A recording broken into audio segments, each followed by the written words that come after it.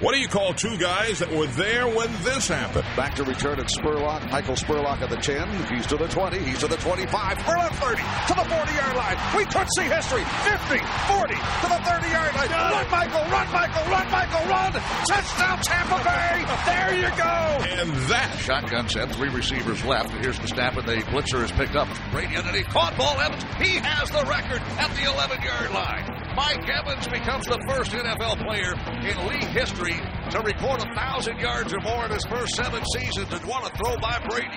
Congratulations, Mike Evans. Who can forget? Gannon looking, Gannon throws up the middle. That's intercepted at the 40. Derek Brooks 30. Touchdown, Tampa Bay. Derek Brooks, the most valuable player in the National Football League. There it is. The dagger's in. We're going to win the Super Bowl. Here's the snap. Mahomes running to his right. Look out. He may run. Mahomes directly. Oh, throw the end down. Battle intercepted. Picked off in the end zone. Bucs are going to beat the Chiefs. We're the champions of the world, and we still have 1:33 to go. Devin White, what a great second season. That's it for KC. Bucs are the Super Bowl champs. They can't stop the clock. We call them the Salty Dogs. Welcome back, everybody, to the Salty Dogs podcast. I am Scott Smith. And I am Jeff Ryan. And we are the Salty Dogs. Very salty. And you know what? Keep your heads up. That's what we're doing. Are you? Yeah, you aren't? No, I am. We're keeping our heads up. It's one loss. It was not a good loss. It was an ugly game. No, well, it wasn't good buckball. Yeah, but it's one game. And honestly, that team is really good. Yeah, that Eagles team. On just about every level. Yeah, their lines are pretty strong. Yeah, that was the difference in the game.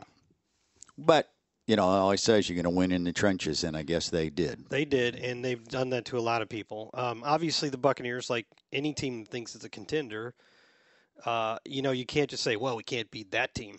Because if your goal is to make the playoffs and win some playoff games, you're going to have to beat teams like that at some point. Well, you can't say you can't beat that team. Just go ask the Arizona Cardinals beating the Dallas Cowboys. So, yeah.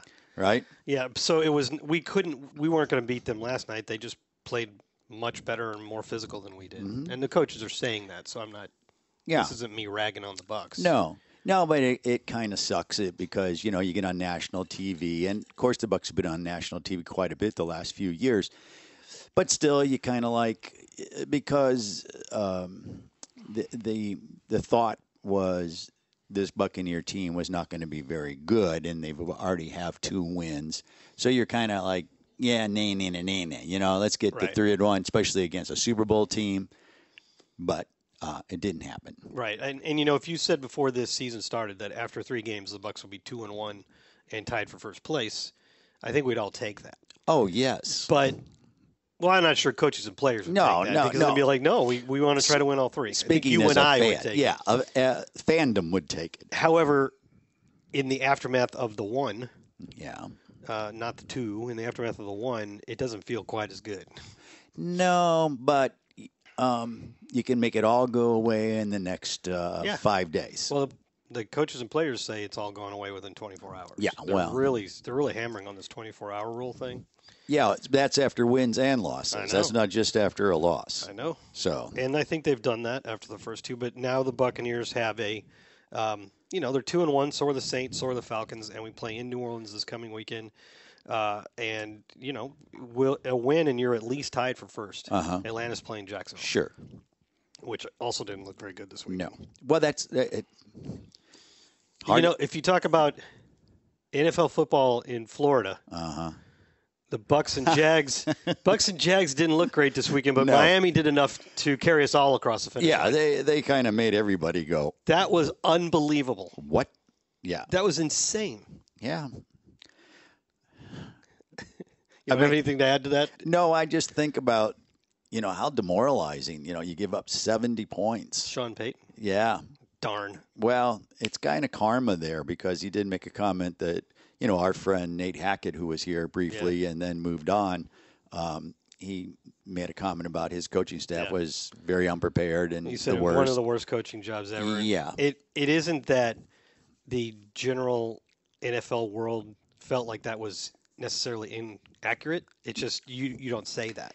It's not nice. And he knew that almost immediately afterwards. He wished he hadn't done it. Yeah, and there was nothing to gain by saying that. But there's I guess what's her McDaniel, the Giants, the Dolphins coach. He's kind of all in the same sort of coaching sphere, Karma connections with guys like Nate Hackett, and so. Maybe there's a little extra reason to. Although I don't know if they were really pouring it on. They weren't, because they had an opportunity. Right. They could have kicked a field goal and gone ahead and scored the most points in NFL and have the most yards. They did get the most yards. Did they? Yeah, okay. They set the record. So in that aspect, I kind of appreciate it. But 10 touchdowns. But I don't think they were really running it up in the sense of the word, like you might see in a college football game where it's a big mismatch, but they're running up the points because that might matter in terms of polling. It wasn't really terribly complicated plays, short passes, a lot of runs, but their guys just kept breaking them. Yeah. I mean, did they have 2 running backs over 200 yards or something? Well, they had crazy 2 like running that? backs that had 4 touchdowns. Yeah. They had each. They each had 4 touchdowns. Yes. Do you know how many times in Buccaneers history a player has scored 4 touchdowns in one game for us? 3. 3. Wow. In the history of this franchise, Doug Martin, Leonard Fournette, and Jimmy Giles against Miami way back when. They had 2 guys do it in the same game. I know. They had 10 touchdowns. Is that what it was? 10 offensive touchdowns. So when you talk about like the game that it was like a Washington game in 1966, they beat somebody 72-20 or something like that, and or maybe I don't remember the other half score, but they also had like 3 non-offensive touchdowns in that game. Right. So, but that back to your point all the way is the NFL. You just don't know. Okay. Period. I think that was actually your point. Well, it is my point. Miami's averaging after 3 weeks 550 yards of offense a game. Yeah, that's crazy. They look good, though. They look good. They put up a variety of things on the boards before the game at Raymond James Stadium last night, and one of them was a list of the 5 fastest speeds that have been achieved by players in the NFL this season. Mm-hmm. All 5 of them were by Dolphins. Yeah, I did see that. And they didn't even have Jalen Waddle, who's also really fast. He was out for the game, which wasn't great for my fantasy team. Well, they were taking a lot of heat, and they were slowly building quietly, they believe, and kind of like what's happening here. Their defense is decent, and Jalen Ramsey will come back at some point, and they'll get even better. But they really only need to be decent if they can keep scoring like this. Right. And then I don't even need to say it. They obviously are not going to keep scoring 70 points a game. No. But if they're capable, they're averaging like 45. If they're capable of putting up 35 points a game, that could end up being the best offense of all time. Nuts. They're off to a good start. Yeah. The Buccaneers only scored 11, but you know what was kind of cool? Yeah, your note. Did you know that was a scorigami? No. Somebody on Twitter or something calls it that. Yeah. It's for every time a game ends, the first time the NFL's ever had that score. Oh. This is the first time that any NFL game has ever finished 25-11. Yeah, I didn't know that until I saw your tweet, and I went, "Oh, that is kind of cool." I mean, it didn't feel real good at the time because we had the 11. No, it didn't. It didn't feel good at all. And you look back at that, and there were some missed opportunities, and but you know what? The Eagles are looking pretty good now. What happens the rest of the year, we'll have to wait and see. I mean, that's just the way it is. Yeah, I forgot a couple things I wanted to do up top. Sure. So let's do them now. All One, right. and really we're getting more emails than we usually have. So we're really good at formatting, aren't we? I think the people who listen to this have come to expect that at this point. If you like stream of consciousness, join us every week. If you want to send us questions, and we've really got some people sending us a lot of good questions, and we got a bunch today, but we'll try to get to all of them. So please send us questions or comments or whatever you want to talk about. It doesn't even have to be football. If it's something we can Yeah, the more you talk to Scott, the less I have to. So if you want to send us a question, email it to saltydogs at buccaneers.nfl.com. Mm-hmm. Don't forget the .nfl there. No, you do that, it's never going to get. It's not going to get here. And all right, your other. Okay. Elsewhere, we didn't even try to get a guest this week. No, because it's a short week. Oh, wow. And after the Monday night game, and both us and them have an awful lot going on. Yeah. So we're not gonna burn a guy that we could get later in the season. So correct. Let's just you and I will carry it. And we'll get back to having guests next week during a regular week. Actually, it's a bye week, right? Yeah, so that maybe we won't. Yeah. Maybe we'll try to get somebody else in the building. Yeah. to help us out. Have to figure that out. The bye week, it's kind of. Don't they usually practice at least once during the bye week? I don't know. You know what? I mean, if they win, do they get victory Monday? Right. I know that with the collective bargaining agreement, they have to have, 4 days 4 days in off? a row, I Yeah, think. and I think it has to include a Saturday, Sunday. Yeah, so they'll probably. So I'm saying maybe they'll come in and do a little bit of work on like Tuesday, Wednesday. Yeah. Something like that. Okay. As we celebrate a victory. We'll figure it out. And then also. No, What? I think that was it. Okay. Those two things. You're going to do the what stood out to you? Or Yeah, what? that was the other thing. All right. I like to ask you at the beginning, like, what's the favorite thing you saw? It's a little tougher after a loss. No, this one was easy. This was so easy. I enjoyed halftime ceremony with Rondé Barber. Okay, sure. And the reason I know what you're going to say. The reason why I enjoyed it so much is Rondé is just like he really knows what to say and when to say it. And he during his acceptance speech of his ring, his Hall of Fame ring, he said that he wanted to thank the Philadelphia Eagle fans for coming down to help celebrate this occasion. It was a great line. It was. And he turned around because most Eagles fans were on the other side of the stadium. East side of the stadium, yes. There were a lot of them. Mm-hmm. Not going to lie. I No. actually didn't think they got all that loud, though. No, but what people have to understand is, everyone goes, they travel well. They do travel well, but there are a lot of people in Florida from other places. Relocated, sure. So that are just Eagles fans. Who sure. Get a chance to go to a game. It wasn't. I sometimes dread those games because if they start to get out of hand, I'm afraid. But they didn't really get all that loud. I was a little bit surprised by that. Yeah. So, I guess we had the good-mannered Eagles fans. Yes. Well, that's because they live in Florida now and they've been well trained.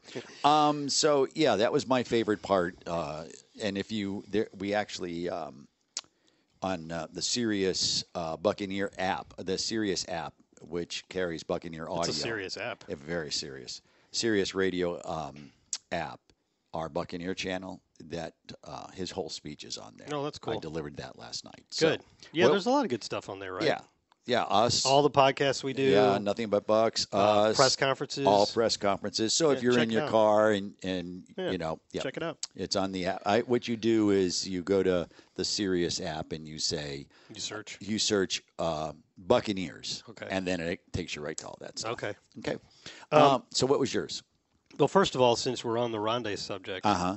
Well, okay, I'll go ahead and I'll wrap that up. Okay. Mine was that Mike Evans catch, the one-handed catch. Oh, That did you see the sick picture of that? No, did they get a great picture? There is he is leaning backwards, one hand, grabbing he it. caught it with one hand. Yes, and the guy's on his back. Yeah, the defender hanging all over him, or him hanging on the defender.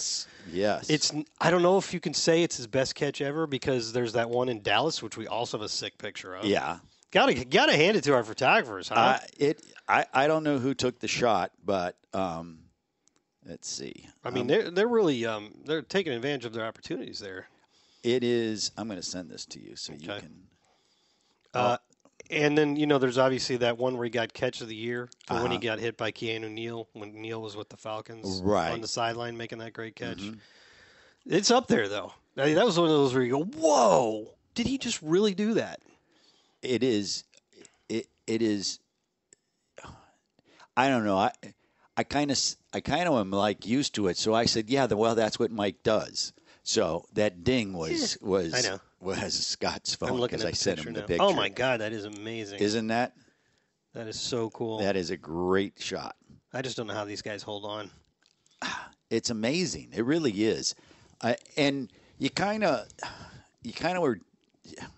It was a great play and it was a great drive, and you were thinking, why didn't they start? Why didn't this happen sooner? But but you always say and then why didn't it happen anymore after that? Because we never got the ball back. Yeah, that was a heck of a drive. That was like a 9-minute, 4-minute drill. Yeah, yeah. They converted 10 of their 16 third downs, which was that's one thing when I'm watching a game that's not going well for my team. I think maybe my least favorite situation is when the other team just keeps converting third downs. Yeah. Long, short, medium, and you're like, you keep getting in third down and you can't get off the field, and you're like, come on, not again. Yeah, let's can't we get one stop here? And we got more than one stop, it's true, but but it was an unbelievable catch, but it's so routine for Mike. That catch was not routine. I know, but are you shocked by it? No, I'm not shocked. Okay. I was amazed. Yes. I think we can still be amazed. Mike will always amaze I think us. my favorite part of this whole season so far is the output that Mike's having. Mm-hmm. Because there's always somebody waiting for him to fall off the cliff, Oh, right? yeah, they can't wait. Yeah. The fantasy world already kind of dismissed him before the season started. He was way down the ranks. Yeah, the fantasy world will really put you. But it reflects the thinking of people. Yeah, I understand that. They evaluate these guys and go, okay, he's going into his 10th season. He's gotten over 1,000 yards every year, but a couple of years he barely made it over 1,000. And while he's had like 4 seasons with a dozen touchdowns or more, which are fantasy gold, he's also, like last season, he only had 6. And 3 of those came in week 16 when most fantasy seasons are over. So they were all ready to write him off. He's one of the most valuable receivers in fantasy through the first 3 weeks. If you can get a guy that scores a touchdown every week, it's pretty strong. He's usually going to hit or exceed his projections for that week. So I love it. Mike's playing great. I think we have a question at the end that's going to talk about it. Yes, there are a few balls that you might have expected him to catch that he didn't, including one in the end zone. Yeah, I think you're always shocked when he doesn't catch a ball. Right. Or Godwin, for that matter. Yeah. These guys are going to not catch it every now and then. There's different degrees of drops. Speaking of Godwin, did you think he hit the pylon with the ball, the tip of the ball? He did. He nudged it. And so that would have been a touchdown had it been challenged? But we did get to touchdown. Yeah, right? we did. But my question to you is, had they stopped? I know. It was still. We were in a hurry up. There were 2 angles. One where it's sort of like you're behind Chris looking towards the end zone, and you can see that the tip of the ball makes the pylon move. Yeah. And then the next angle, you're on the other side and you can't tell from the end zone looking out. And then I'm looking at it, and I'm like, that first replay, and then I look down and they're already running in a play, and I'm like, well, that's a moot point then. Yeah. But they scored, so it ended up being Mike Evans' touchdown, which is But I was just curious whether you thought the same thing I think it was pretty clear that pylon moved. Okay, good. There was a lot of movement in that game on the offensive line. That there was a lot of movement, I thought, that was missed. I'm not going to get into it. Oh, you're talking about, well, Coach talked about it. Just a couple, There was one very blatant one that the whole stadium you mean where saw. he did the... he did the Jawan Taylor step back. Yes. Yeah, it's weird. We all know that officials are human and they have a very hard job, and I would probably be terrible at it. Right. I would definitely be terrible at it. Right. If I hadn't been trained for many years. Right. But it's the ones where it's so obvious that you're like, how could they possibly not see that? Well, and for those who don't understand, there is a particular official that his job is to just watch that. That's his job. Is the to O-line, watch, yes, and the D-line, and the D-line to watch that. The trenches. So, but those things happen, and you move on. But that was kind of. Is that the line judge? Yes. Is it the line judge? I would. Well, think let's see what the options are here. Yes. It's not the ref. No. It's probably not the back judge. No. I don't know what the umpire is. He's in the middle. Okay. He's the middle guy. The guy that stands behind the linebackers? Yes. Field judge, down judge. Down judge, what is that? And side judge. Yeah, I think it's the side judge. It's not the line judge? All right, well, it's right there in have the name. To be line judge, yeah. Anyways. Anywho. I was just kind of flashing through that game because that game is not that old. It's not even 24 hours old. Yeah, Can you believe that? It seems like it was a while ago. I know. That's because we both came in here and had 2 days of work to do in one day. Yes, very early. Complaining. No, not at all. We're talking about Mike. He's in the 700 club now. Yes, I saw that. I saw that note. He's like, what did I say, like the 59th player ever to get to 700 receptions? Pretty cool. He's got 84 touchdown catches now. He has 85 touchdowns. Huh. Because he also had a fumble recovery touchdown one season. Somebody else on offense fumbled and he fell on it. Okay. So that moved him up into a tie for 21st all time. 21st is pretty cool, but what is cooler is that every time he scores, he's moving up that list rapidly. Yeah. So you could envision by the end of the season, he's closing in on the top 10. And we talk about Hall of Fame possibilities, and you think if he's anywhere around the top 10 all-time receiving, you got to get into consideration. You got to get to 100 for that. Tim Brown and Steve Largent are tied for 9th with 100 touchdowns, so that's 9 and 10 on the list. And Mike's now at 84 touchdown catches, specifically. I mean, so when he scored this time, he moved up from tied for 26th to tied for 21st. If he scores one more time, He's going to move it into tie for 18th with Lance Allworth, Hines Ward, and Paul Warfield. Hines Ward is a weird one in there. Yeah, he's like the only guy in the top here that's not in the Hall of Fame who's already eligible. Like Larry Fitzgerald and Antonio Gates, Rob Gronkowski, they're all not in the Hall of Fame, but that's because they haven't been eligible yet. Right. If he scores 2 more touchdowns, well, Jimmy Graham's active, and he scored this past week. But right now, Jimmy Graham is 17th with 86. If he scores 3 more, he's tied for 17th with Andre Reed. If he scores 4 more, he's tied for 15th with Don Maynard. I mean, you see how Jets, Don Maynard. It is a 1958 to 73. Yeah. Yeah. How's that one for you? He also played briefly for the Giants, the Hamilton Tiger Cats, and St. Louis. That would have been the those are some pretty Cardinals. Pretty strong names, or household names, basically. Yeah. So every time he catches another touchdown pass, he's just like moving up from one group of great players to a group of even greater players, and I just think that's really cool. Wow. Exciting stuff, for sure. I wanted to diverge again before I forget. You brought up Rondé and his ceremony at halftime, where they also unveiled his Hall of Fame logo next to his name on the stadium. Yes, I believe this is the first time we've been doing a Salty Dog since the Wednesday premiere of Prototype, right? That was last Wednesday, wasn't it? Yeah, and we would have done this on Tuesday, mm-hmm. So we haven't talked about that. No, we have not. So the Buccaneers, with Stephen Lynch as the producer, made this documentary called Prototype, The Legacy of Rondé Barber. It's an hour and 20 minutes long. Well worth your time. I would highly recommend it. I would too. If you're a big Bucs fan, especially if you're a big Rondé Barber fan like I am. Really a lot of good stuff in there. There was stuff in there that I didn't know. Yeah, I agree with you. And watching that and reflecting on it, I kind of felt like, it was about Rondé, of course, right? But that time frame, both you and I witnessed it. Yeah, and it was kind of like a reflection of my own life. Like I would see something and I go, I know where I was when that happened. Yeah.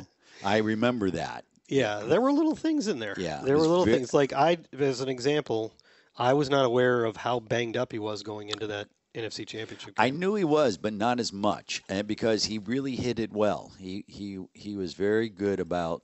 Well, he always did. Yeah, he just would not go in because he was afraid the trainer would say you can't play. That was a cool thing in the movie too, because there is a picture of Rondé Barber hanging on the wall in the training room, and it's because he never wanted to go in there and almost never did. Yeah, it's a very high standard he set. Yeah, you can see it on YouTube. It's on YouTube. You can also see it on Buccaneers.com. Right.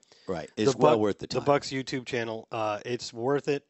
Maybe watch a little bit of it now, a little bit of it later, but it was a very cool experience. We should explain it that there was we went to the Tampa Theater, which is beautiful, a beautiful historic theater, very cool. And that was the first time I had been there. It was only the second time I'd been there, and the first time was a long time ago. Yeah. So it was good to be refreshed. Yeah, it was real. It's very old school theater. Very ornate. Had the stage. Yeah. And that's where we did the panel afterwards. And you did and I will say you did an awesome job of hosting that. Thank you. Had moderating. Yeah, 3 Hall of Famers there. Rondé and Derek Brooks and Warren Sapp. And then we also had, like I said, Stephen Lynch, the producer of the movie. Mm-hmm. So the fans, one of the cool things about that night was how enthusiastic the crowd was. Yeah.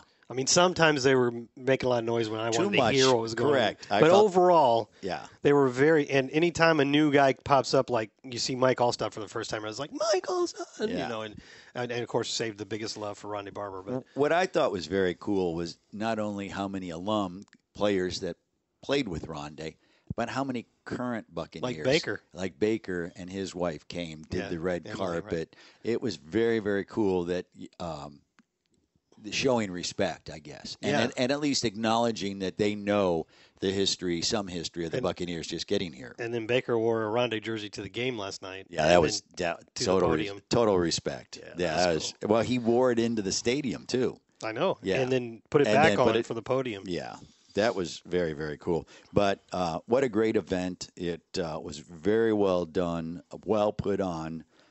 The execution was pretty flawless, I thought, all the way through. And it was a great evening. And for those Buck fans that got to go, but they actually sold tickets to that, which is pretty cool. Yeah, but you can watch it for free. Yeah. So other things about this game, this Philly game, I know we don't want to talk about it a ton. Well, you have to. It's the first time since 2006 that the Buccaneers have been out. That the Buccaneers have played a game in which their opponent had 450 or more yards, and in which they had fewer than 200 yards. Really? The only reason I'm bringing that up, because it's obviously not a positive stat, is the last time it happened was in 2006 against Philadelphia. Do you remember that game?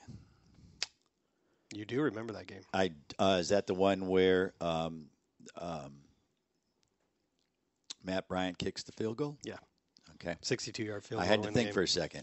It's also the one where Rodney Barber had 2 pick sixes off of Donovan McNabb. And he did not get the key to the city. I know, that was... But he did get it. He got Rodney Barber Day last week. Okay, right, so right, he finally, all these years later, it was so funny because he does 2 pick sixes for the first time anybody in franchise history. Well, other than the Super Bowl. Yeah, had he not done that kick, there would not be a kick. Right. So that was his thing. And so it's just weird. That's the only reason why I bring that stat up. It's only happened 5 times now. Thank goodness. And the Bucs have won the last time they did that, which is just can you imagine being on that Philly plane on the way home going, how did we just beat them by like 300 yards and lose? Yeah.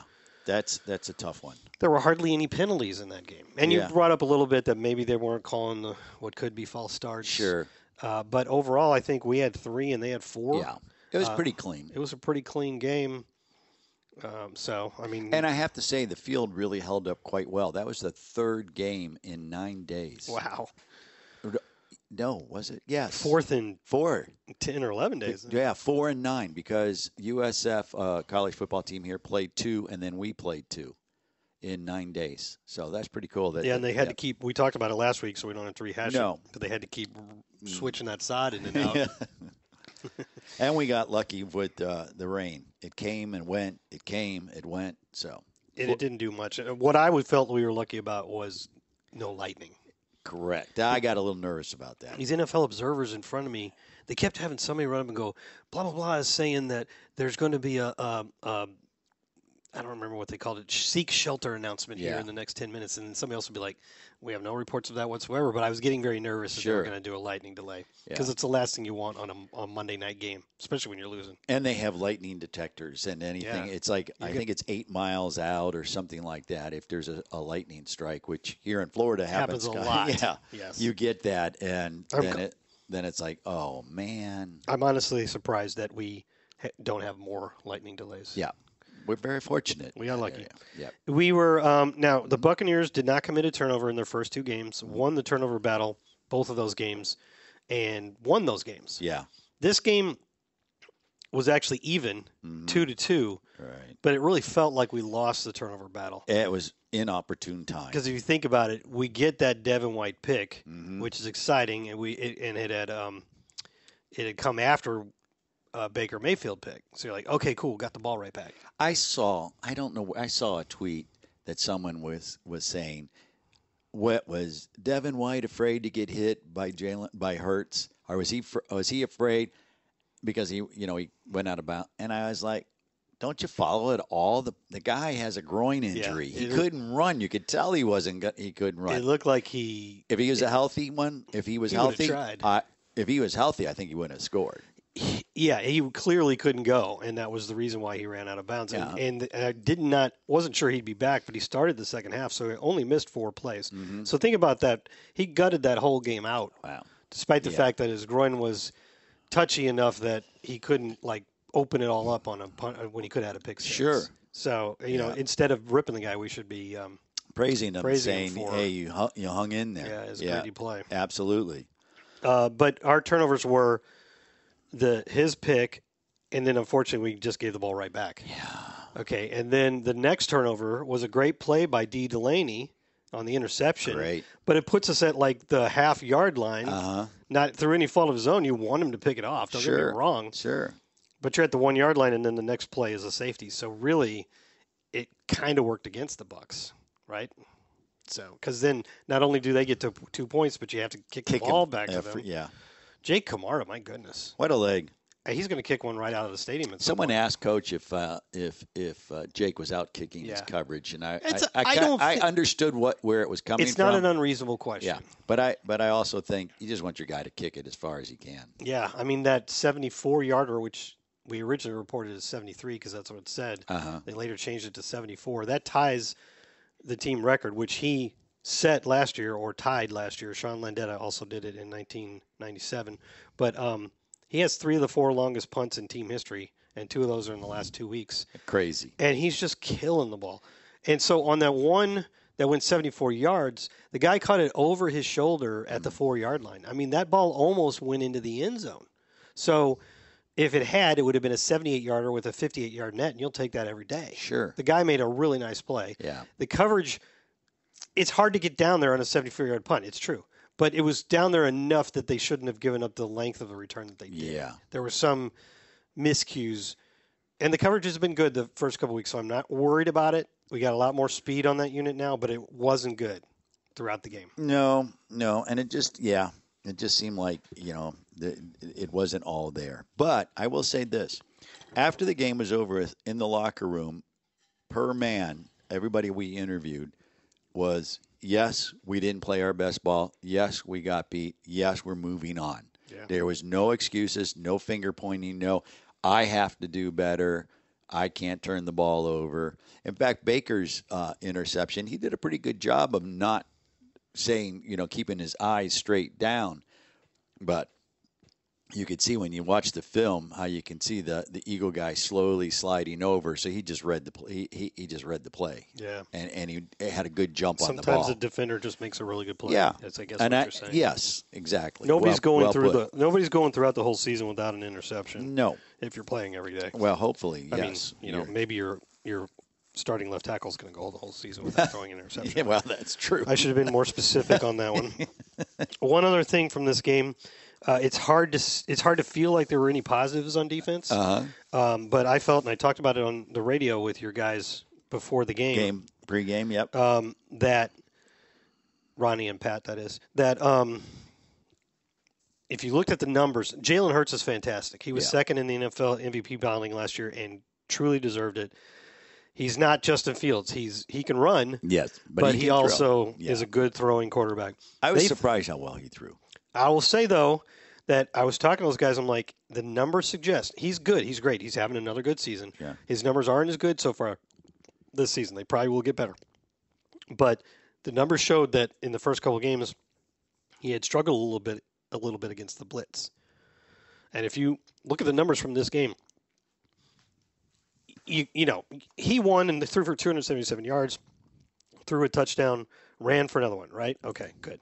Good for him. But his numbers, we blitzed on like 60% of the plays, which is the highest blitz rate that Jalen Hurts has ever faced since he came to the NFL. Right. And it kind of worked because he was like 13. I'm looking up. I'll get to the numbers exactly. Like 13 of 23 for 125 yards or something like that, and his two interceptions. So his passer rating when we blitzed, whether or not the blitz worked, his passer rating was like 40. But then against the blitz was like 122. So, the strategy of blitzing him was not a bad decision. No, and it's like anything. If you get there, it was great, and they were so close so many times. Kinda. You didn't think they were. You didn't think they were close. I guess a lot of movement though. We did hit him on the touchdown pass. Greg Gaines did. Yeah. And we hit him on another big play that they had that I'm not coming up with right now, but. Yeah, there were a few where he actually got hit as he threw, and yet it was still complete. That was frustrating. So here it is. Jalen Hurts was blitzed on 61% of his dropbacks against the Buccaneers, his second highest blitz rate faced in a game in his career. Against the blitz, he was 13 of 23, 152 yards, 2 interceptions, negative 9.3 completion rate over expected. And then again, with no blitz, he was 10 of 14 for 125 yards and a touchdown. He was only pressured on 33.3% of those blitzes. Right. But that was better than when we didn't blitz. It was only 14.3%. So the blitzing was a good idea. It just wasn't enough. They had so many answers. They can just run the ball. How many defensive plays were there? We only had 44 offensive plays. Yeah, so I know 78. Wow. Yeah, and the time of possession was 38:55 to 21:05. I mean, when you can run the ball the way they were running it. It's kind of like a flip-flop from when we played Chicago. Yeah. We had 36 minutes. So, yeah. Wow. Yeah, well, we kind of controlled that game. Yeah. And they kind of controlled this Very one. much so.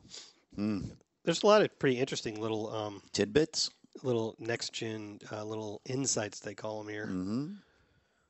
Give us an example. You want an example? Yeah, give me an example. Baker Mayfield was considerably more effective when getting the ball out in under 2.5 seconds. Really? He averaged 8.8 yards per attempt when he did that, but only 2.7 per attempt when he was holding the ball longer than that.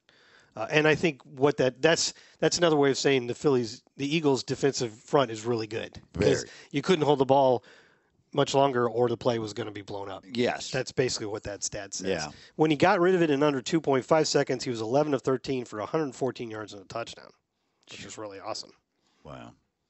Jalen Carter, that incredible rookie for the Eagles. But through all of it all, when you think about it, they scored 22 points. That's true. 23. Or 23. Yeah, that's fair. So when you look at all those stats and time of possession, you kind of think, wow, how many points did they score? Yeah. It could have been a lot worse. Yeah. Well, yeah. Could have been ask Denver, right? As Sean Payton. Wow.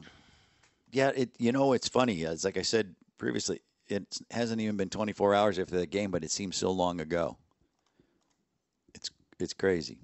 But at least the weather held. Like I said, we had a little bit of rain, and Yep. All right. So what else you got? Since we played Monday, I'm looking at cloudy skies and thinking, I'm glad we're not playing today. Yeah. Yeah. Well, that'll probably just pass through, though. Yep. Since we played Monday, you and I think I'm speaking for both of us, we're off on Sunday. Yes, so it was we an were. opportunity to watch Yes, some football. We did. Sit on the couch. Yeah. I made a rotel cheese dip. You ever had that? No. It's good. So the main thing I did, now the Miami game was on. I only have whatever the two networks were. I don't have Sunday Ticket or anything like that. So, and I don't mind that. I don't mind just sitting there watching one game.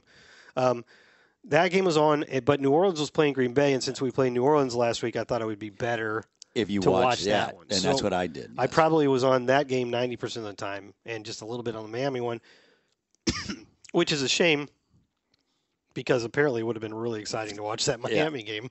And the Green Bay game was a struggle. It was 17-0 all the way into like almost fourth quarter. Yeah. And so you're kind of like, and I kept watching it going, wow, is New Orleans this good? Is what's going on? But then I started thinking, Green Bay's been, shooting themselves in the foot. They here. did. They shot themselves in the foot so many times. They were just not executing very well, and then they had they once again had a special teams problem. Yeah.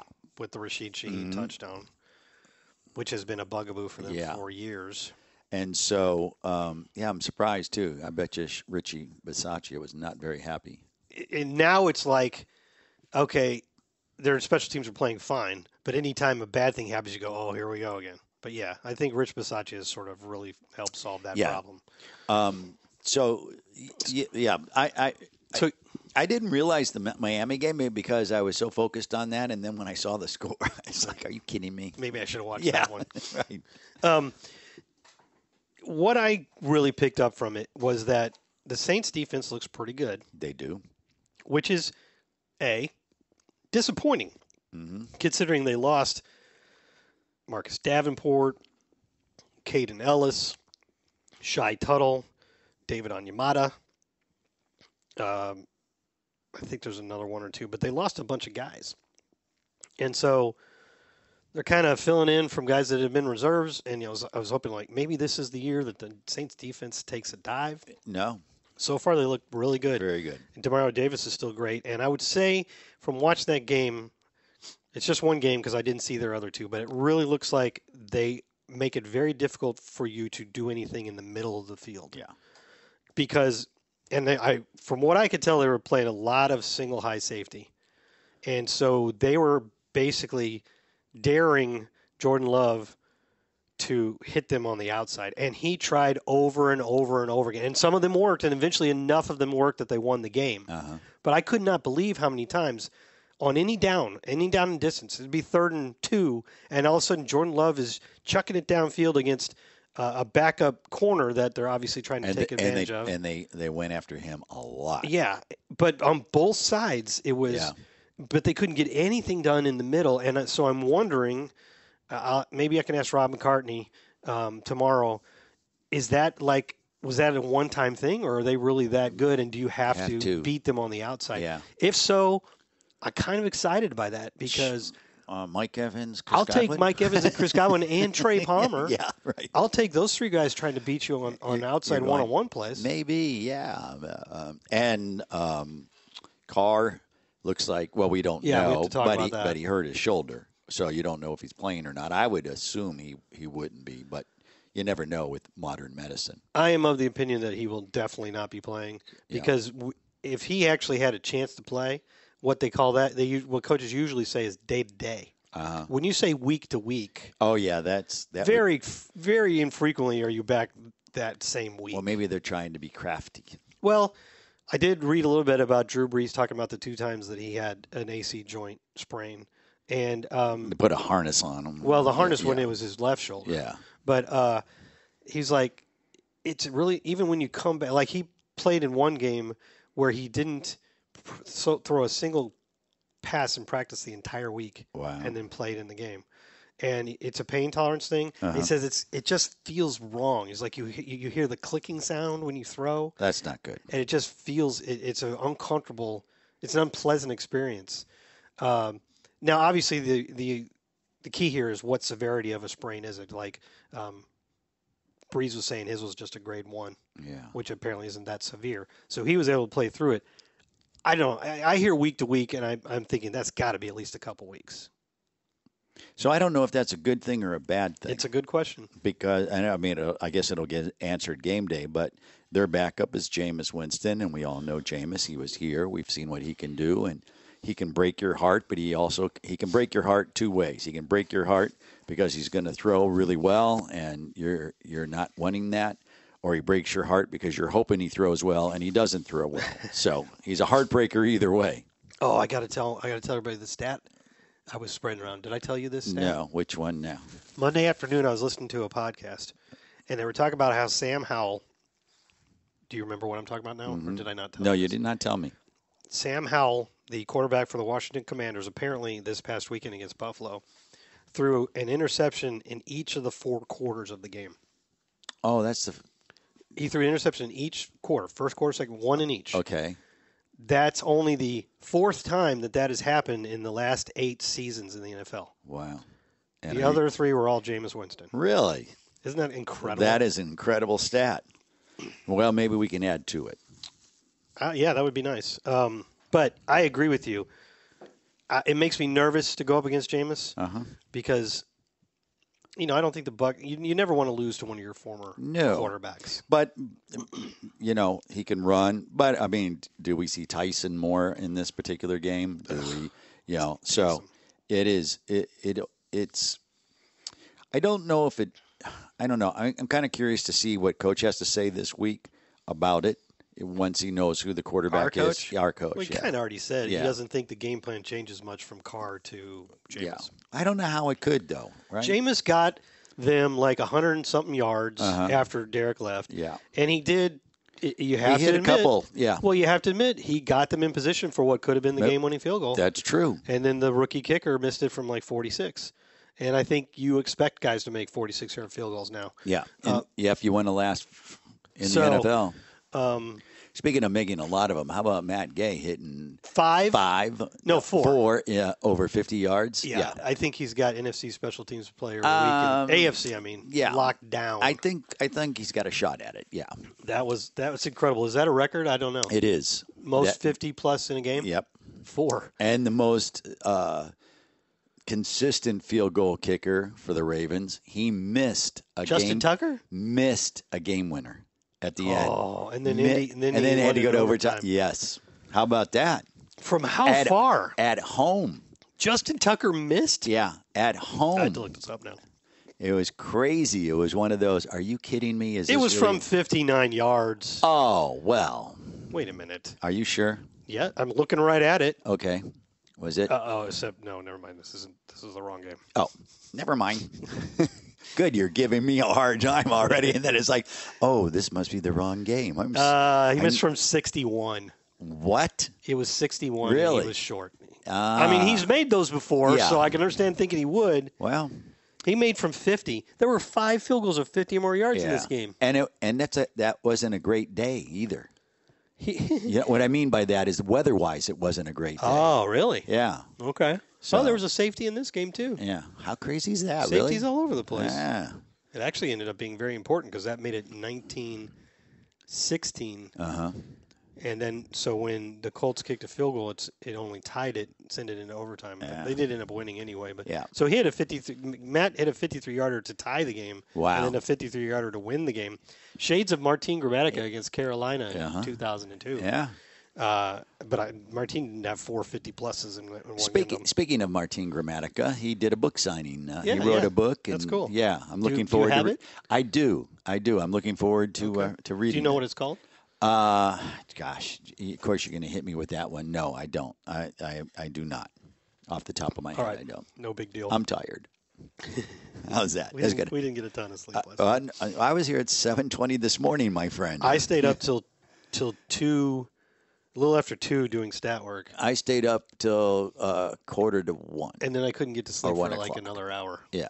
That's well, it's hard on night games. But it was nice having a 7:15 kick. I say thank you, ESPN, for making us the 7:15. That was great. I love that. I walked into my house at maybe right around midnight. Yeah.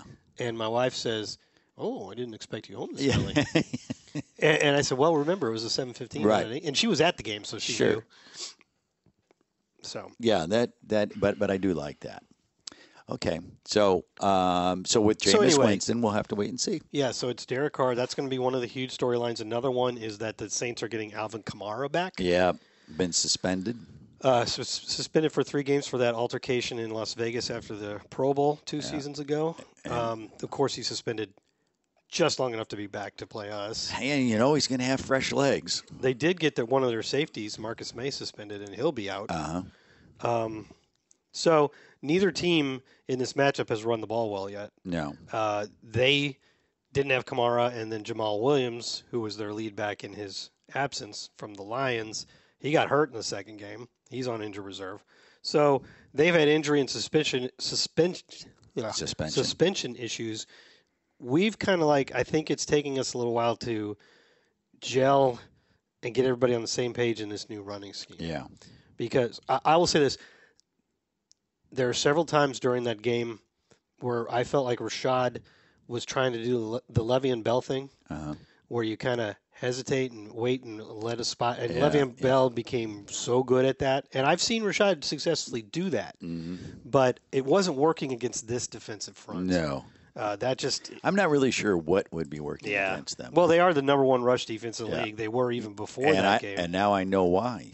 Well, man, they've spent their last 2 beefy. Their last 2 first-round picks were both those Georgia defensive tackles. Do they have something like between their lines, something like 7 first-round picks or something crazy? Well, they got a that? lot of guys from Georgia. Okay, They're not all first-rounders. Oh, okay. The way that Todd put it about Rashad, and he certainly was. He also talked about what the line needs to do better.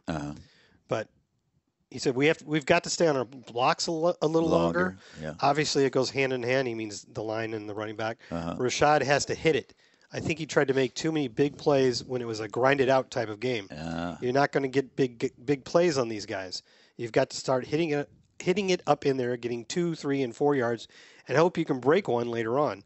He probably had too many cuts trying to make an explosive play, something out of nothing, as opposed to taking what they give him.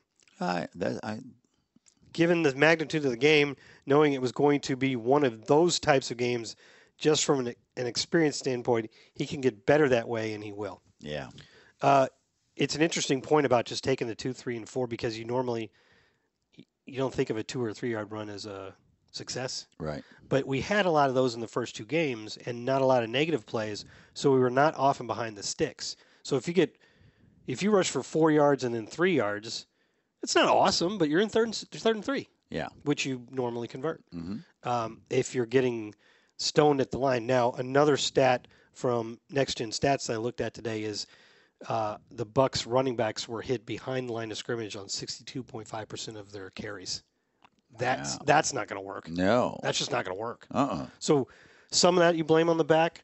maybe he needed to hit the hole. Some of that you blame on the line, just not giving him anywhere to go, like on the safety. Yeah. I mean, yeah, that was a disaster. I don't want to talk about it too much because there's a question about it. But, yeah, so the running game was kind of doomed from the beginning. But it has. I think it can get better. It has to get better. I don't think it's going to be any kind of elite game, but they just need the efficiency that they had like in the Chicago game. Right. Right? They still only averaged like 3.5 yards per carry in that game. But they got 120 yards. They were able to keep the chains moving, get a lot of manageable third downs. It just didn't happen last night. You give so much the credit to that Philadelphia front, right? Yeah, well, they played well. I mean, they're a good football team. Now, whether they make it all the way to the Super Bowl, I don't know. They still got to see San Francisco, so who knows? Yeah, San Francisco. Right. And then, of course, don't discount the Dallas Cowboys, even though they did lose to the Arizona Cardinals. and destroyed survivor pools all across the country. Yeah, they did. How about that? That's not very nice. You're laughing too much about that. Okay. Okay, keep going.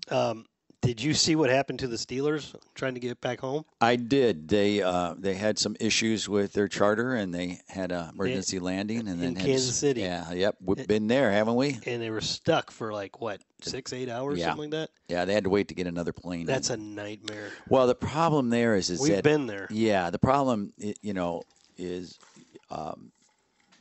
it's in the middle of the night, and you can't really go into the airport because you can't go on the passenger side because not everybody gets screened. They do like a 25, or they do, because it's a charter, they do a % of people being screened.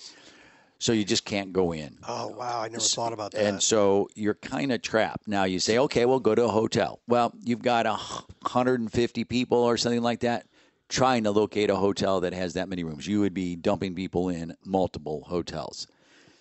Just to get a couple hours sleep and Correct. turn right well, back around. and then the other thing is you got to call the bus company to come get everyone to go. And yeah, because you don't have buses ready in the town you weren't expected to land in. Correct.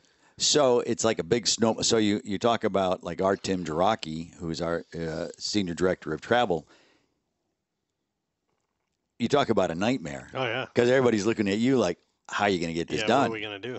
And so basically they sat on the plane and waited for a new plane to come. So they sat on the plane the entire time. Now, the plus side is they won, so things are a little bit easier. Still, man. But, yeah, no. I'm getting pretty salty about 2 or 3 hours. No, right. I just the whole episode. But you also have to look at it if you have a problem and you have to make an emergency landing and you're standing there talking about, oh, this is really crappy sitting in the seat for a few hours. Much better than if things didn't go the way you wanted them to. You're alive, right? Right. So there's live to fight another day. Yeah, there's that. But those are the things that, you talk about a team, disrupting their schedule. Well, they lost a day. Yeah. They basically have lost their day off. It's like they played a Monday night game. Correct. Kind of. Yeah. So, yeah, that it's funny you brought that up because I was talking with Tim earlier today, and I made a comment to him about it. And he goes, I haven't heard from my counterpart. I tried to reach out to him. He or she for the Steelers probably has every other Tim Jarocki in the league reaching out. Yeah, well, his phone's just blowing up, and he's like, I'm over this. I'm not answering anything right now. I've got nothing. If it's generally decided that he or she handled it as well as possible, they'll be given a speech at the next time all those guys, those people gather together. It's going to be, what's your worst moment? How did you do it? How did you get through it? What is your contingency Because we've been through some of these over the years. Yes. I don't know if we've been through one that bad. Because, when we couldn't take off in Oklahoma City, we went back to the hotel. Yeah, and that wasn't a plane issue. That was a union pilot issue. Right, but it still involved us not being able to leave. Yeah, we got lucky there. But we were still in the city we started in, so we had buses. We had a hotel that we cleared out. Yeah, they didn't let the buses go. Right. We went back to the same hotel, slept for a while, and left in the morning. I remember the one year in Minnesota, in the Sam White years, where the snowstorm kept us from leaving. Yep. We all just went into the tarmac. Yeah. Because we didn't have the security issue then. It was before 2000. It was before that issue. September 11th. It was before September 11th. So we could go into into the terminal, and everybody did, and they had a good time. And It was great. yeah, went to Paul the bars and Gruber restaurants. Paul Gruber handled it, picked it up. That was the first time that we won that game, and I remember thinking, so this is what it's like being with a winning team. This is fun. I also remember the one where our plane got delayed. We were in Green Bay, and we ended up going, and this was before all the catering that teams do after at stadiums. Right. Every team has a post-game meal. Right. Well, this was way before then that we went out to into the parking lot and got brats from the Packer fans. They were passing them through the fences. It's great. That's fantastic. Yeah, it was really very, very cool. But yeah, we had the one year where we were the coaching staff. This was a Gruden year. For the Senior Bowl in Mobile, Alabama, and terrible ice storms or something. We're shutting down the Atlanta airport, which we were supposed to connect through. Right. So they just rented a couple buses, and we drove back to Tampa. You do what you have to do. Yeah, I mean, as a good travel guy. I was fine with it. I'd rather do that than spend another day in Mobile, Alabama. Yeah, I've never been. Don't. No, it's not on my list, huh? Don't. Wow.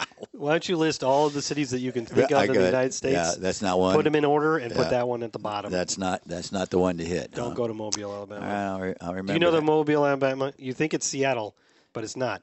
You think Mobile, Alabama has the highest rain inches of rain of any city in the United States per year. Really? Yeah. Seattle's well known for being rainy. Yeah, but they have mists. Yeah, they have a lot of rainy days, I guess, but the most rain is Mobile, Alabama. I didn't know this. Yeah, so that's great. Wow. I've never been to a Senior Bowl where it didn't rain on at least several of the days there. Huh. I've never been to a Senior Bowl. I might have to look into that if they move it out of Mobile, according to this guy. Well, I mean, yeah, you're basically there to watch them practice. Right. Nobody cares about the game. Right. But yeah. I mean, how much do you enjoy watching the Bucs practice these days? We're getting emails from Mobile, Alabama. I know that's here. They're going to tell us where the hot spots were. That's where you should have been. Hey, I've been there for a while. It's possible that it got one. Yeah, they got a hot spot. They got one now. I told you I'm tired. That was pretty good though. I'm not sure. The only other thing I got written down here, and you're not going to care about this. Why? How do you know? Because it's a game. Oh. I've told you about this immaculate grid before. Yeah. You know what I'm talking about? Yeah, that's the one where you say it and then you name the different players. And this year, today. What's yours today? Today, I only bring it up because the Bucs were in it today. Oh, okay. Ask me what it says. I'll do that. Okay. I'm hardly waiting. So to refresh your memory and tell anybody else out there who hasn't already heard, there's a game you can play. It's actually hosted now on ProFootballReference.com. But it's called the Immaculate Grid. It actually originally started with baseball. And it's 3 things along the top and 3 things along the side for a 3x3 grid, a 9-square grid. All right. In this particular case, this is the NFL one today. The Buccaneers are the selection at the top of the first column, and then they intersect down the rows with the Eagles, Steelers, and Dolphins. So what you have to do in those boxes is you have to pick, I have to find a player who played for the Bucs and also played for Philly. Okay. As an example. Bucs also played for Seattle, and Bucs also played for Miami. And I'm bringing this up because I think you'll like who I picked for Bucs Miami. A player who played for both the Dolphins and the Buccaneers. I would say Hugh Green. That is actually the first guy I thought of. But when I'm doing Bucs and I have a better knowledge of it, if it's 2 other teams, I'll take whatever I think of first. Sure. But you have a rarity score in this game. It shows you what percentage of people correctly guessed that person. Oh. And the lower it is, the better your rarity score is. Okay. So Hugh Green is a great answer. But look a little closer to home, my friend. I'm talking about you specifically. Look, me specifically. Closer to home. I don't mean literally your house. Oh, closer to home. Somebody you spoke to yesterday. Somebody I spoke to yesterday. I don't know. You might have even spoken to him today. But you definitely spoke to him yesterday. I'm at a loss. Don't say anything. Somebody I spoke to yesterday that played for the Bucs and Miami? Yes, and I wonder if there's any fans out there screaming at the podcast right now. Come on, it's X. Who? You want me to tell you? Yeah. Dave Moore. Oh, crap. He didn't play a lot for Miami. No, he was drafted by Miami. Was he drafted or was he undrafted free agent? I thought he was drafted by Miami I think in you're right. the 12th round or something like that. The draft used to be really long. Yeah. How did I miss that? Wow. I'm embarrassed over that one. That's okay. This game can tie you up sometimes. Now, did he play in a He was regular? he was a seventh. He has to, or the answer he won't count. Okay, so he was a seventh round He pick? was a seventh round pick out of Pitt. As you I'm know. sorry, Dave. I didn't even know when you got drafted. He played one game for the Dolphins. And then later was released, and the Bucs picked him up. He played 4 games for us that year in '92, and then obviously we know he had a long, illustrious career. Wow. So how did I miss that? It's okay. No, that's embarrassing. I'm racking my brain. I'm thinking that's the problem. I'm like going through who, and well, because you ready for this? Dave's always just a Buccaneer to me. Yeah, okay. He didn't play. You recovered well. I don't look at him as he played 3 years in Buffalo. You recovered well there. Thank you. So like Bucs in Seattle, a bunch of answers came right to mind. Did any come right to mind for you? Bucs and Seattle. The only one was Richard Sherman. Yeah, that's obvious one. That was Joey Galloway. Oh, right, Joey, yes. Michael Bennett. Well, Joey Galloway also via the way of Dallas. Michael Bennett. Yeah, he played for us first, and then he went to Seattle. And then only because it was recently Bradley McDougald. Okay. But I wasn't satisfied with any of those, and then I thought of J.R. Sweezy. Wow. And that's, by the way, Dave's rarity score was... Did J.R. Sweezy ever really play a game? I know he's on the roster. No, he played. He didn't play very long, though, right? Well, he had injury issues. Yes. And then he went to Seattle and had injury issues. No, he was with Seattle before us. Oh, and okay. maybe after. I think he went back. He went back there 1 year and then had 2 years in Arizona. But the guy ended up starting 104 career games. Wow. That's not bad. No. He played 14 games and started all of them for us in his 1 year with us. Yeah, they had a lot of hope for him. He got me a rarity score of 0.9%. Dave was 0.2%. And then for Eagles Bucks, I went with Sean Landetta, who's been mentioned twice in this podcast now. Yep. 0.1%. Wow, I'm still like really shocked by that. I mean, the obvious answer there is Deshaun Jackson, right? Yeah. There's probably a couple other obvious ones I can't think of right now. But anyway, that was it. That was all I got. I mean, we've been going at it for a while now, right? We still have fan questions to get to. Okay. So you ready for that? I am. We don't need to take a break, do No, we? we don't. This is an easy show for me. If your favorite part of the show is hearing Ronnie Lane do that intro, then sorry. You don't get as much of it today. Well, I do that so you can, just kind of breaks it up a little bit, gives us a breather. Go ahead. What do you got? I'm trying to get to the beginning one. Okay. Okay, here we go. All right. This is from Phil Schwadron in California. Okay, we remember him. Yeah. Yep. I'm writing this. Hey, dogs. Hey, S-Dogs. I'm writing this before the Eagles game tomorrow. As a longtime Bucs fan, my hatred for the Eagles goes back 25 years. Good for you. Good call. However, there's one thing I hate more than the Eagles as a team, and that's their QB sneak with the butt push play. I think it's generally known as the tush push, which I think they did at least 5 or 6 times in that game. They did. I hate it. I think it's cheating. If not legally, then certainly morally. Morally. Let the QB line up and hit that D line without help by himself using only the strength of one man. Yeah. Not 3. A manly man. Because a couple of running backs with their hands on his tush. Yeah. I have visions of Vita Vea blowing up this play on Monday night, but the truth is it's probably unstoppable. Do you think there should be a rules change to outlaw it, or are we stuck with it? Well, I think we're stuck with it because not every team can do it. I mean, they can try to do it, but it's just Philadelphia just has the beef to do it, and they have a big quarterback. So I'm not so sure if it's as successful for every team. He's not that big. He's just a good runner. Yeah. So I don't. He's strong. He's very strong. Yeah, they've talked about it. I mean, they tried to get it, so it couldn't happen this year. And the rules committee, our competition committee, I think that's what they're like, call nah. it. Let's just keep it in there and go. My philosophy here is, if rules allow you to do something and you figure something out that nobody else had figured out, then you should be able to do it. And it works. Yeah. Your sport shouldn't then go, oh, well, I don't like that, so you can't do it. Right. It's within the rules. Mm-hmm. You figured it out. You're making it work. But rules do alter. Yeah, but just because somebody's doing a good job of something? Well, that's true. That's true.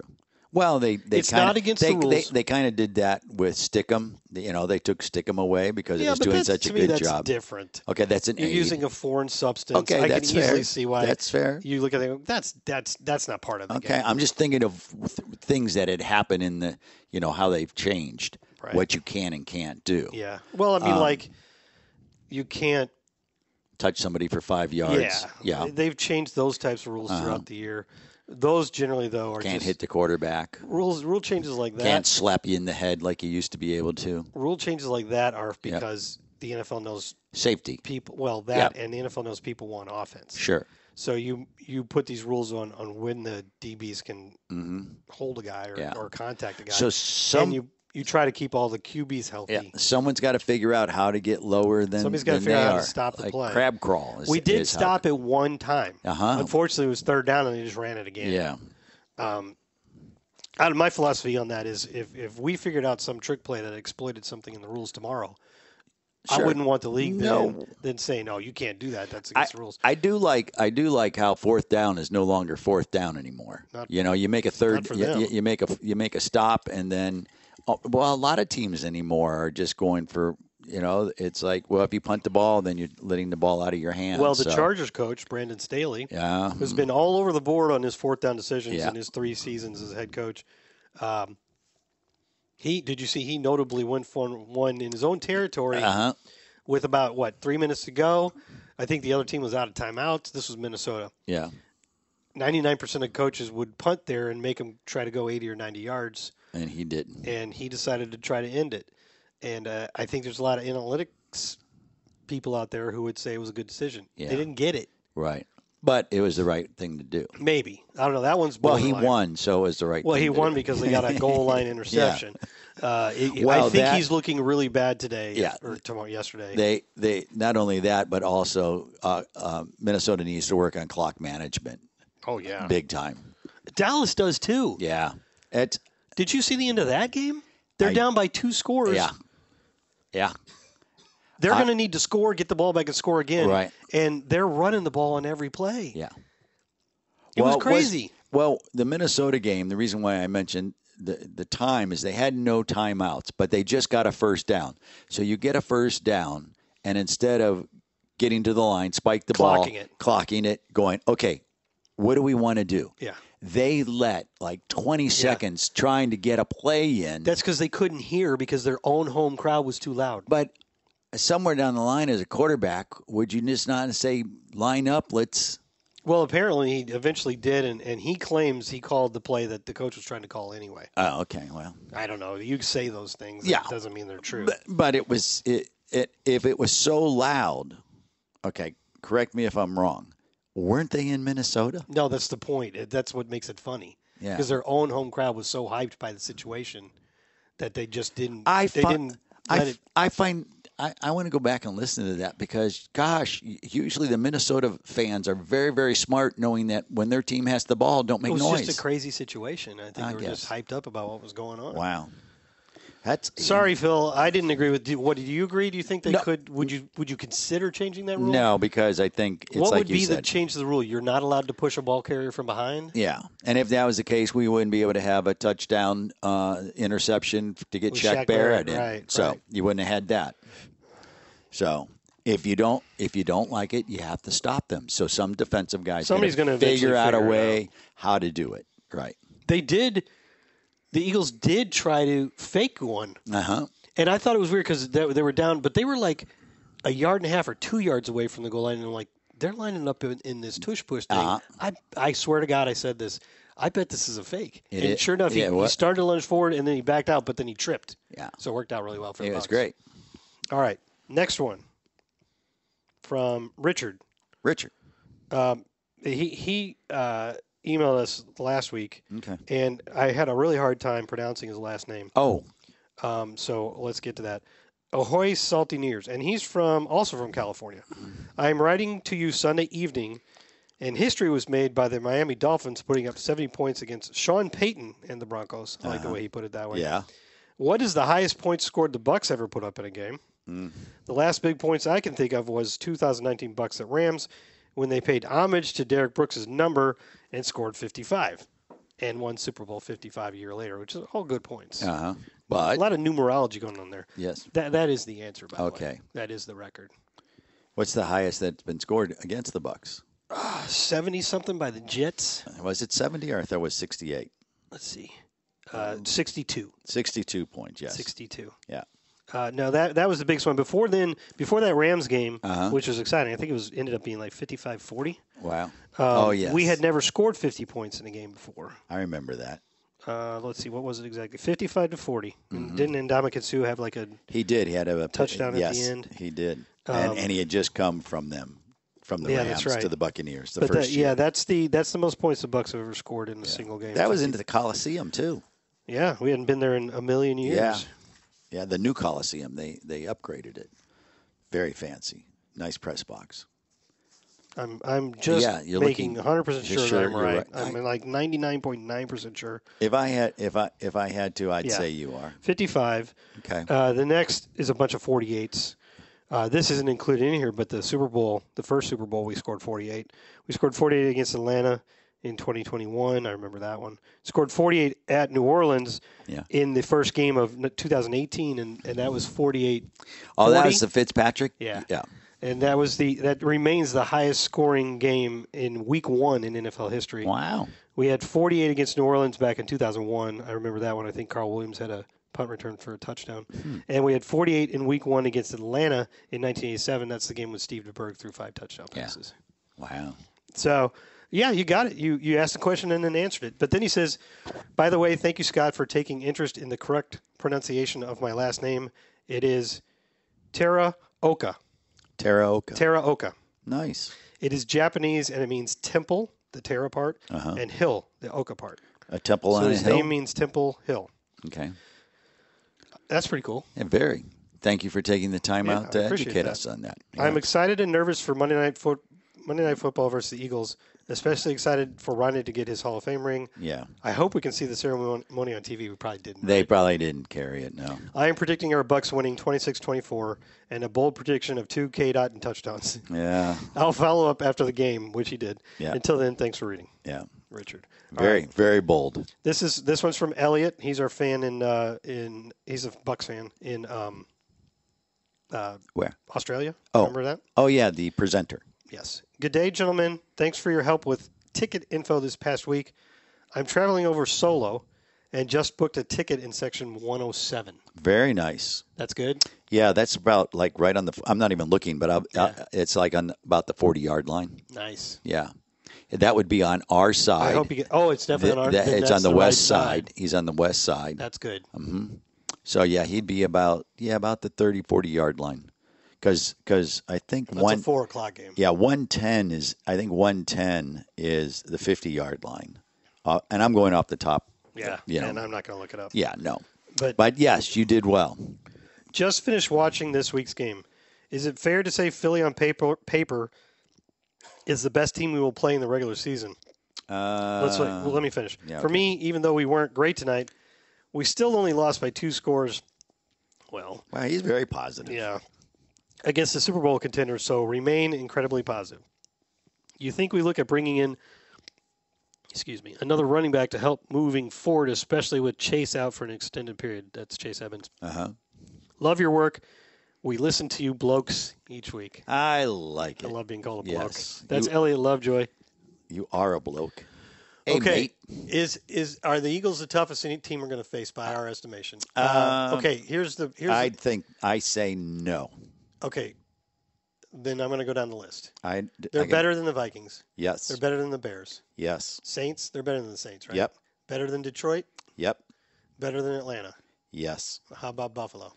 I know which one you're looking at. Which one am I looking at? San Francisco. Correct. That's mine. And Buffalo and San Francisco are both on the road. Very Flip tough. a coin there. I don't know if I agree with you that San Francisco is better than Philly. Really? Yeah. Well, that's interesting.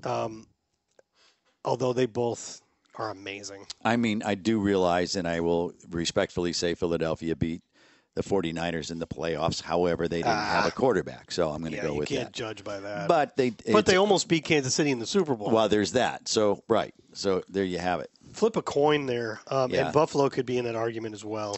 Tough go. And if you're going to play in a tough place, I think playing in Lambeau on December 17th, it could be a tough game. So what we got left here? Let's do this really fast. All right. We got the Saints. Yep. Right now, that's a rivalry game. Two games. Right now, they feel like about the same place we are. Mm-hmm. We got Detroit, who's looked pretty good so far. Very good. Yes. I don't think they're as good as Philly, but that's a tough game. Yeah. We got Atlanta, kind of the same spot as we are. I don't know if I buy it yet. I don't know if he can win the way they're winning consistently. Buffalo is really good. Houston looks frisky all of a sudden. Tennessee looks terrible, so hopefully that continues. San Fran. Indianapolis, they look all right. Carolina, they look terrible. Atlanta, again. Green Bay. Green Bay's look decent. Jacksonville, I was very disappointed in their effort this week, but I think they're good, and that's everybody on the schedule. Oh. That was some grade A analysis. But right I think also though is we'll have to wait and see because you don't know who's going to be good or bad. I mean, we're projecting it with 3 weeks in 3 weeks into the season. But to me, Tennessee looks awful. I don't think they're going to pull out of that. Well, the Carolina could, depending on what happens with them at quarterback. Either Bryce Young improves rapidly or they stick with Andy Dalton. Yeah, they did in Seattle. They almost beat Seattle, but all right. didn't. Back to Richard Teraoka. Okay. Who emailed again back as he said he would since he made predictions. Ahoy, Saltineers. Well, that game didn't go as predicted, huh? I boldly predicted K-Dot to have 2 touchdowns. He barely had 1 catch. Yeah. As bad as the offense was, I'm not discouraged. It's only week 3, and there's plenty of time to improve. I'm interested to hear both of your perspectives, I think he means perspectives, about this game, which we've kind of already given. Yeah, we did. Unfortunately, Mike Evans had 3 drop passes. One was easily for a touchdown. Now, this is where I wanted to jump in. I started to say this earlier but didn't finish it. There are different degrees of drop passes. Yeah. He's going to bring this up here in a second, but remember the one in Carolina last year? I do. That's an egregious drop. You never expect Mike to make, but over the course of a career, every now and then it's going to happen, right?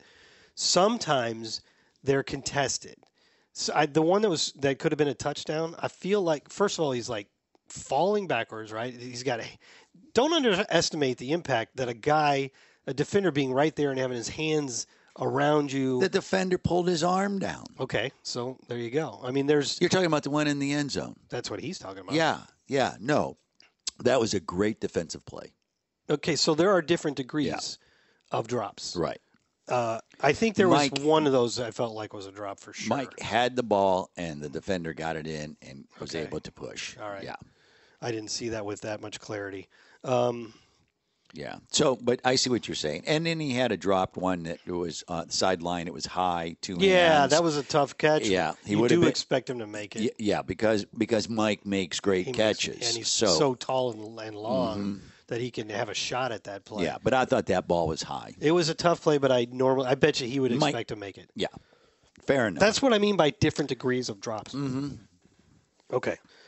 He says it kind of reminded me of last year's matchup versus the Panthers when Evans had a big play that would have been a touchdown. Yeah. But the ball bounced off his hands and the offense just couldn't find their footing after that. Anyways, I'm ranting. I hope Evans is a Buck for his entire career. Nice. So do I. With you. Hope you guys have a great rest of your week. You too. Yep. Thank you. Richard. And, of course, go Bucks. And, by the way, it's F ** K, the Saints week. Hope we give them hell. I see what he did there. Thanks for reading. And that's Richard Teraoka in San Gabriel, California. Okay. Right. Hey, first time maybe in a while we've heard from our guy in Brazil, Alexander Nascimento. Ahoy, salty ones. Hope this finds you both well and probably tired from working late yesterday. What a game, huh? Not what I expected, but those Eagles are really a good team, and our offense is not quite there to make it closer. But, hey, our D was good, if not great, considering all the substitutions they had to make before and during the game. Okay. Well, I mean, that's a pretty optimistic viewpoint of it. There were some injured guys and some more guys got hurt. The defense was not good against the run, but it wasn't terrible against the pass. And then we kind of got hurt there near the end with passes on the corners because I mean, we were playing undrafted rookie Derek Pitts for 20 snaps. Let's focus on Mike Greatness, and he writes it the way that Mike has the logo with M1K3. Uh-huh. Greatness, and prepare to the Saints in the most enjoyable stadium. That is, right, Mr. Smith? No. No. After all NFC South teams lost last week, which is true, and I meant to look up. I wish I'd thought of it. I meant to look up to see the last time that happened. And we have the chance to leave New Orleans behind and be 3-1. And it was awesome to see Rondé Barber's new ring and provoking all Eagles fans in attendance. Yeah, that was the Since best. you did, thanks for reading. Yeah. All right, and then Sam from Nashville. Hey, dog, sorry for the long email. Even though it was a loss, I'm still pretty encouraged. The funny thing is, I guess he could have gone back and added that at the end, but that's the first sentence. So he already knows he's going to write a really long email? Well, maybe he has a lot of thoughts, and he was beginning. He probably went back and put that in at the end. Oh, okay. Even though it was a loss, I'm still pretty encouraged with what seemed like this is a theme. Yeah. That's why I'm reading all of these. I do like well, that's fandom. But they're not giving up. You come on, you've been fans of a team where you're just mad, and you're mad at them and what Well, they're doing. yes, that's true. The general tenor of these emails is, Okay. hey, rough game, but I'm not that worried. I still feel good. You ready for this? I'm not jumping ship. You always want me to pause and make sure that your jokes hit. But your they puns. do.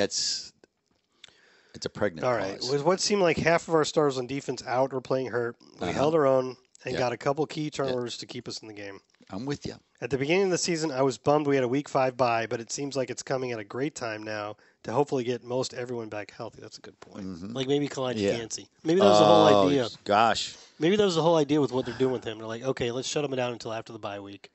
Well, that would be smart because he did come back. He did play 11 incredible snaps. And then got aggravated it. So, yeah, I mean, because it would then give him another couple weeks, actually 3 weeks from now. Yeah. Okay, so that would be strong. Let's get this over with. Okay. I want to preface this next part by saying I love Dave Canales.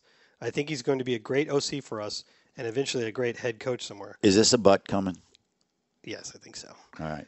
The offense still has some hiccups, but that is to be expected. Mm-hmm. And as the season progresses, Dave will get a better feel for what works and what we need to do. I'm glad he's our guy. With that being here's your butt. With that being said, there should be a rule that you never, ever, ever, ever, ever, ever, ever run the ball on your own 1 yard line or less. Now, if he threw a pass and it got interception, then you would say let him finish. Okay. You're giving up so much ground to the defense when you run halfway into your own end zone to hand it off. But I see a lot of teams do this when it hardly ever seems to work. This could just be my confirmation bias, which I can explain if you'd like. That's what I said, not him. Obviously, these OCs know way more than I do, so maybe I'm just missing something. Are there any stats that show running on your own 1 yard line is beneficial more often than not? I know there are rare instances of it working, like with Ronald Jones against the Panthers in 2020, but this is just something that grinds my gears to no end. Thanks for the great podcast. As always, let's crush the Saints and go Bucs. Thanks, Sam in Nashville, Tennessee. Okay. I don't completely disagree, Jeff. Really? I agree with all the caveats that he's making that these OCs know better than we do. Well, yes, I agree on that. And we tend to judge plays how smart they were based on afterwards how successful they were. Sure. When you can have a good play call and bad execution. Mm-hmm. But in this particular game, because of the running, that too. Their run defense effective. is so good. Yeah.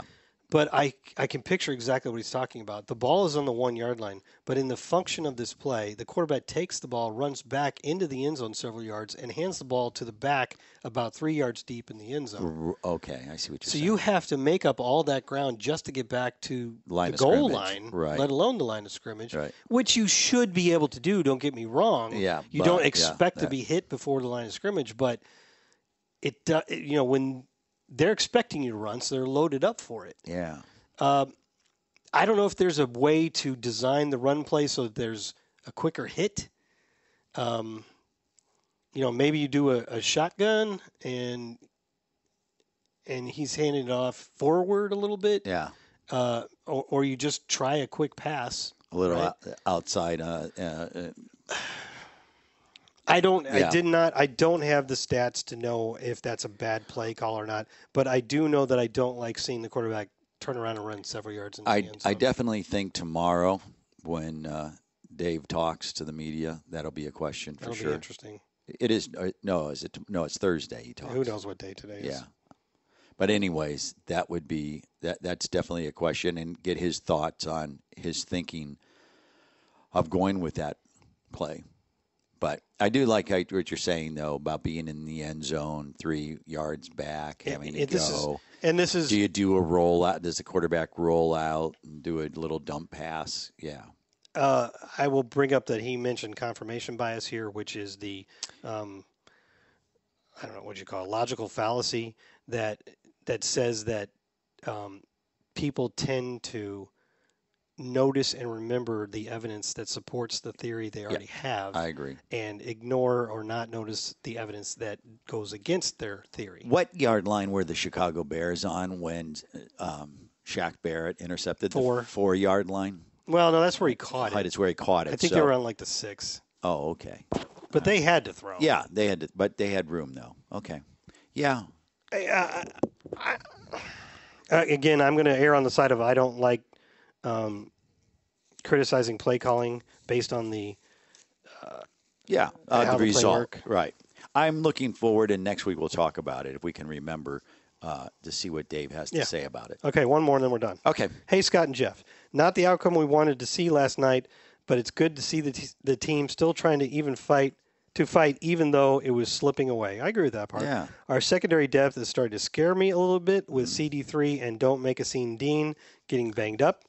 Anyway, my question, last year there was a YouTube video about what goes into making a home game happen behind the scenes.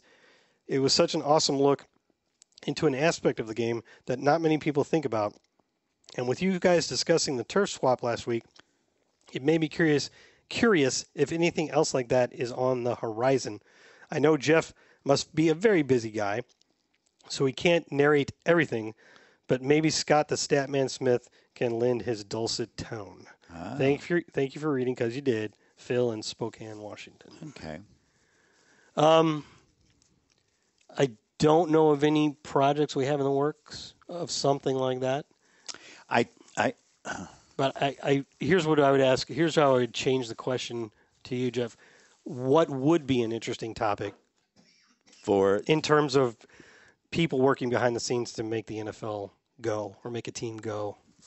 I think what would be very, very cool, and it may just happen, is getting ready for the throwback game, from the uniforms to the helmets to the stickers to stadium bunting, fields.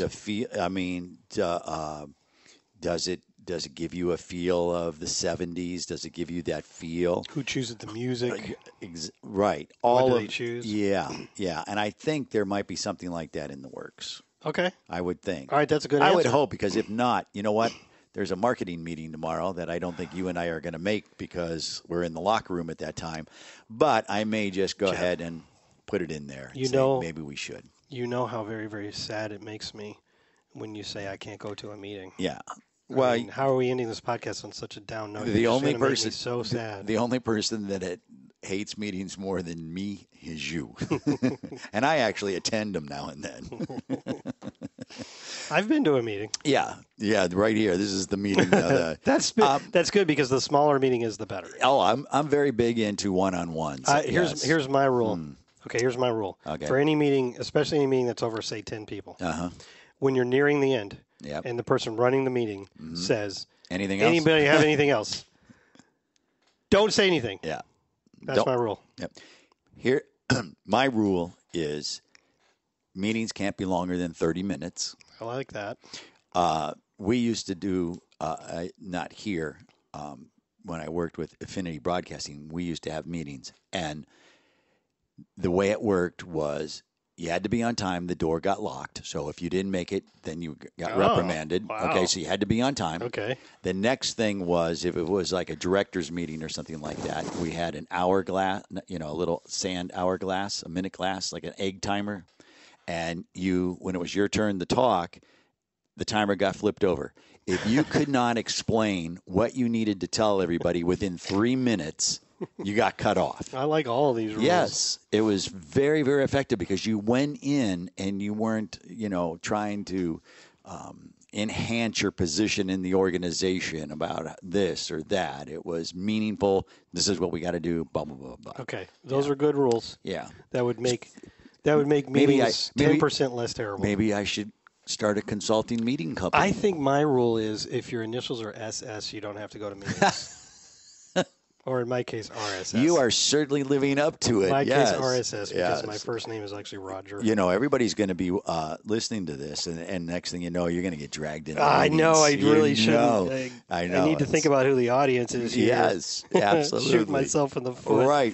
Someone's going to go, Scott hasn't been to any of my meetings? I have been to a lot of meetings, but sometimes there are times that don't work out real well. Oh, does he backpedal now? Sometimes there are times that don't work out, especially during the season. Do you want good content on the site, or do you want me in meetings? That's basically what you're telling me. I understand. What? But I wanted to answer that question. You actually came up with a good answer because you said something that might actually happen, which is cool. But I was thinking theoretically, what would be a good behind the scenes? What about team travel? They've done that before. Oh, we have? Yeah, they did it. One time, don't you remember? I believe it was with CBS. CBS was on our airplane and did the whole thing. Wow. But I'm in-house. Yeah. Well, that would be a good one because you get there's to see a lot. Like everything that happens at a team hotel on the road. I'm still amazed how all of that works. Yeah. And it's a lot of money. That's what it is. Oh, yeah, but there's a lot of timing, a lot of organizations, a lot of, hey, this is what has to happen. And the hardest part is you're at the mercy of everybody else. I got one more thing before we go. I want to say that all the emails, thank you, but what I thought was very cool is they were all after they watched the game. That's not true. Some of them were Most before. of them, yeah. Yeah. But then they came back and gave you the rest. And like I said, the basic tenor is, okay, that sucked, but I'm not done. No, I haven't lost my faith. Me either. I think that's a basic thing. I was pleased with the round of emails, and for that reason, I hope that reflects the general feeling of Buccaneers fandom right now. Yes, and I think you should give that email address one more time, and then let's wrap this up. Send us questions at saltydogs@buccaneers.nfl.com. Okay, I'll see you in the next meeting, and since you did, thanks for listening.